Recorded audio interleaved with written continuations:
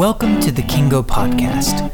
Kingo is a story and world-building company. We teach people how to bring their stories and worlds to life through books, movies, music, and art. If you're interested in building immersive worlds and telling great stories, consider supporting us on Patreon or reach out to us on kingo.com. Let's get started.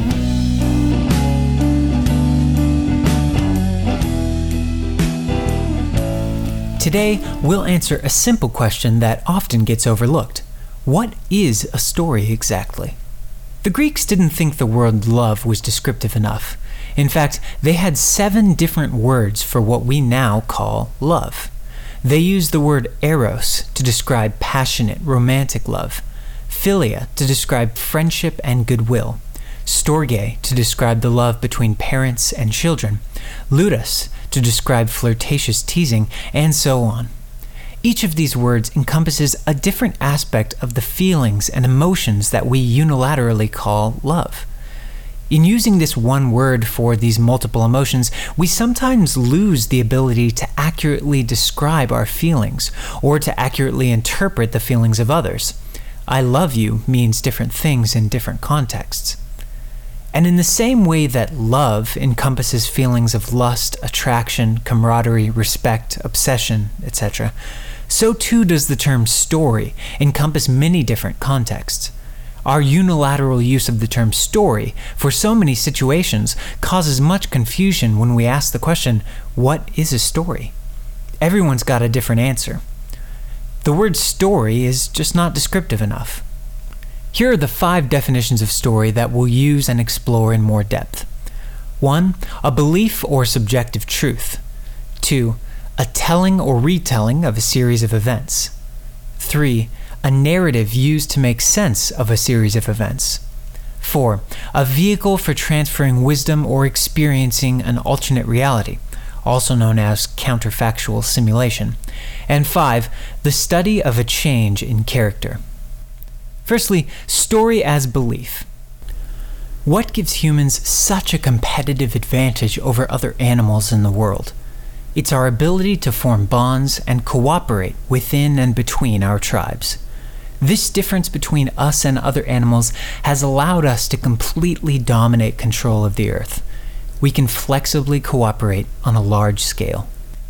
Now, tribalism is a natural human phenomenon. We want to feel like we belong to a group. And many times our negative emotions arise from the feeling that our tribes do not accept us. This desire to belong to a social group is a primal urge. And for that reason, we naturally try and find and seek out people who are similar to us. We try to seek out people who believe what we believe. Aren't you strangely drawn to someone when you're out of town and they're wearing the sports jersey of your home team? And aren't you strangely drawn to someone when they're carrying around your favorite book in the local coffee shop? The jersey and the book are symbols of our beliefs. We carry them around, sometimes unknowingly, as an indication of the tribe to which we belong. We're telling the world, this is what I believe, and this is my tribe. What separates one tribe from another? It's the set of beliefs that the members have adopted, whether explicitly or implicitly. For instance, being a Dodgers fan comes with the implicit belief that the Dodgers are the best baseball team, or at least that they should be the best. And this leads us to our first definition of story, a belief. A story is a belief. Tribes tell stories, and not just in the way you may think. Tribes tell us what they believe, and specifically what's important to them, through popular media such as movies, books, advertisements, and music, and also simply through interactions with other members of the tribe. It's actually what differentiates one tribe from another, the shared set of stories that the members choose to believe. Tribes can be bigger than you might think, and we all belong to more than one. For instance, your country is a tribe. Your family is a tribe. Your culture, whether that be defined by your local region or by your point of origin, is another tribe. And each of these tribes tells different stories about what's valuable and what's right and what's wrong, how the members should act, what's important and what's not, what you should desire and what you shouldn't. Most of us belong to that overarching tribe we like to call society. And the stories that society tells consist of things such as money is valuable, beauty is preferred to ugliness, happiness is better than sadness, and good should triumph over evil. Some countries tell the stories like humans have a right to their body and everyone's vote is equal. We are, of course, not saying that these stories are not based on truth, nor are we saying that these stories are not helpful. They are, however, simply the shared stories that we as a tribe tell ourselves and have come to collectively believe. These stories are not the kind that need to be verbally reiterated or retold, because they're always being implicitly retold and reiterated through interactions and popular media of the tribe. To a tribe, its stories are truth. They're the way that the world works and the way that it should work. However, not all tribes agree to the same truths. They don't all share the same stories, and so the stories that tribes tell are subjective truths. There's a certain sense that the phrase, "this is my truth," is indeed accurate when truth refers to that subjective truth of the tribe, as opposed to an objective reality that exists whether one believes in it or not. Storytelling in the broadest sense is what allows us humans to take actions outside of what is laid out in our instincts and DNA. Our stories are our beliefs. Our actions are dictated not just by our emotions and instincts, but by our beliefs about how the world should work. A lack of storytelling ability, and consequently a lack of ability to imagine a different reality, is what prevents a colony of bees from rising up, overthrowing the queen, and establishing a united People's Republic of Bees. Storytelling allows us to change and filter how we understand history, how we understand current events, and how we choose to take actions. From this definition of storytelling, we understand Plato's quote, "Those who tell the stories rule society." And when it comes to our tribes, those who tell the stories create society. And now our second definition, story as a series of events. Brian McDonald defines a story as a telling or retelling of events leading to a conclusion.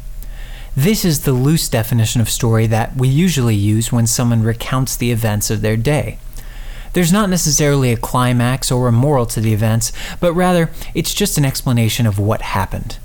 That one's quick, so let's go to the third definition of a story. Story as narrative.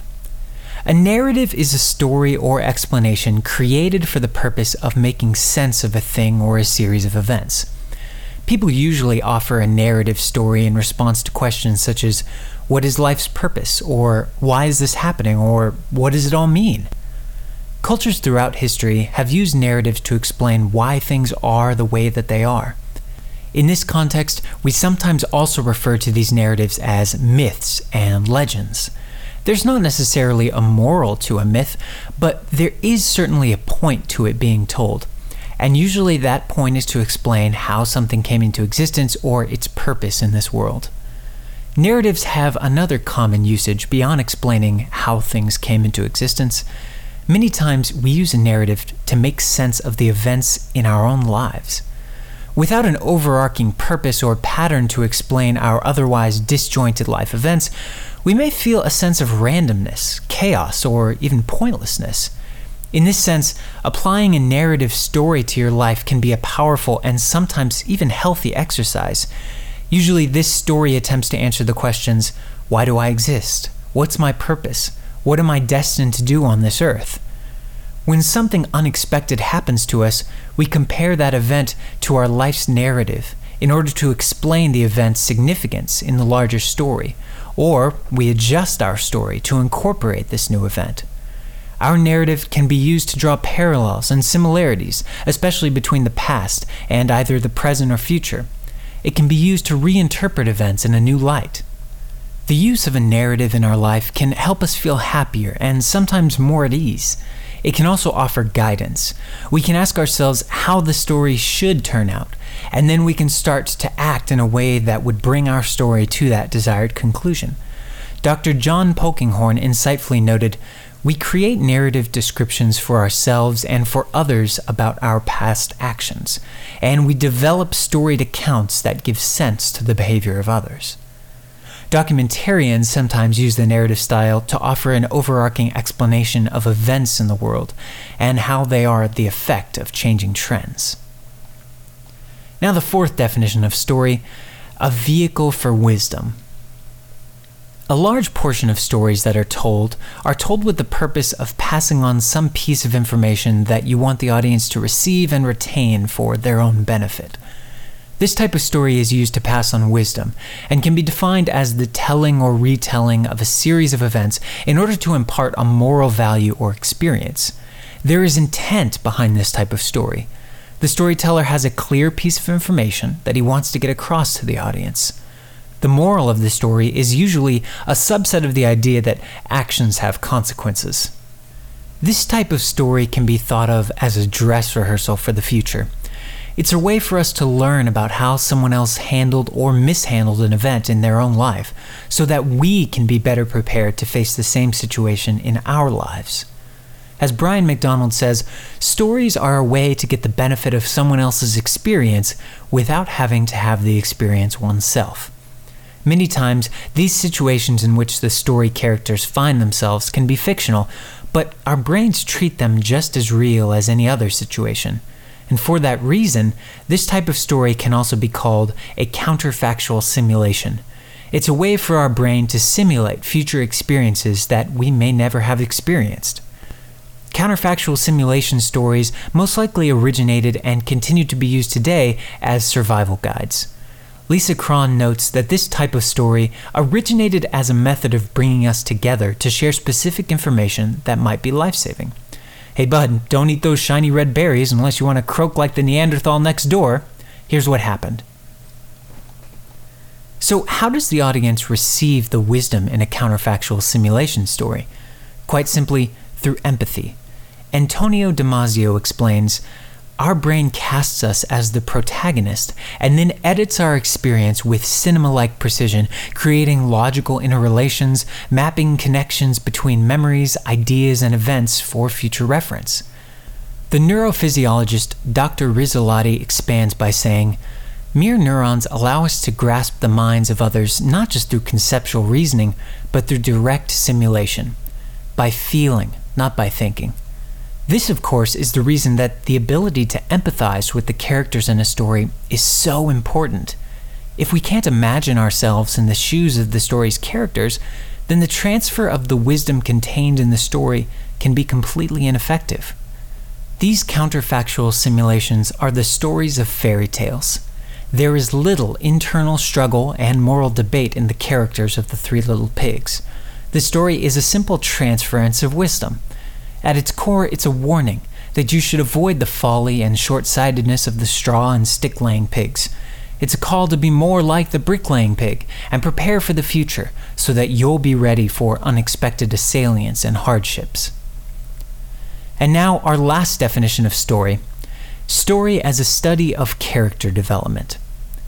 When exploring the stories of movies, television, and books, we're usually witnessing a story that studies the internal change in a character as he pursues a goal. This type of story has the ability to most deeply connect with the audience, and to incite a desire for real change outside of the bounds of the story. We as audience members learn the most about ourselves and about others from these character development stories. John Truby explains the fascination with this type of story. Drama is a code of maturity. The focal point is the moment of change, the impact when a person breaks free of habits and weaknesses and ghosts from his past, and transforms to a richer and fuller self. The dramatic code expresses the idea that human beings can become a better version of themselves, psychologically and morally, and that's why people love it. We all naturally long to be something better. The struggle comes when we're met headfirst with life's challenges and roadblocks. Story is the antidote for demoralization or loss of motivation. When we read about or see someone else face and conquer challenges in their own life, we're often raised to action and inspired to face our own life's challenges. It's a natural effect of the combination of empathy with a protagonist and desire for more in our own lives. Just as in counterfactual simulation stories, empathy with the characters is critical in a character development story. The ability for us to impose our own identity on one of the characters and imagine ourselves facing those same challenges and conflicts is the driving force behind our commitment to the story's outcome. The change in the character tells us that we too can change. It tells us that we can use the same tactics that the character used, that we can use the same emotional wisdom, and that we can defeat the same internal demons that the main character conquered. At the end of the story, we are told to go forth and live a better life, to live a prepared life. We are told either to live by the moral code of the character or take heed of his mistakes and avoid his lifestyle for fear of the consequences. It's important to note that the long-term connection with the audience does not come from the plot. It comes from character change in relation to the plot. Plot is what happens externally. Story is what happens internally. The difference and function of plot versus story is often confusing, and we'll explore this more in the future. Some of you will have noticed that most all character development stories are also counterfactual simulation stories, but of course not all counterfactual simulation stories are character development stories. These character development stories are the stories that move us. These stories tell us how we can evolve and grow as human beings. These are the stories that cause us to redouble our efforts and make commitments to change our lives. These are the stories that relate to us what it means to be human. And these are the stories that Kingo will teach you to create. Thanks for joining us today. If you want to help bring more stories and worlds to life, consider supporting us on Patreon at patreon.com/Kingo, Kiingo. Please also consider sharing the podcast with a friend and rating us on iTunes. You can find our YouTube channel at youtube.com/Kingo and our site at kingo.com. Until next time, live your adventures, share your worlds, and tell a great story.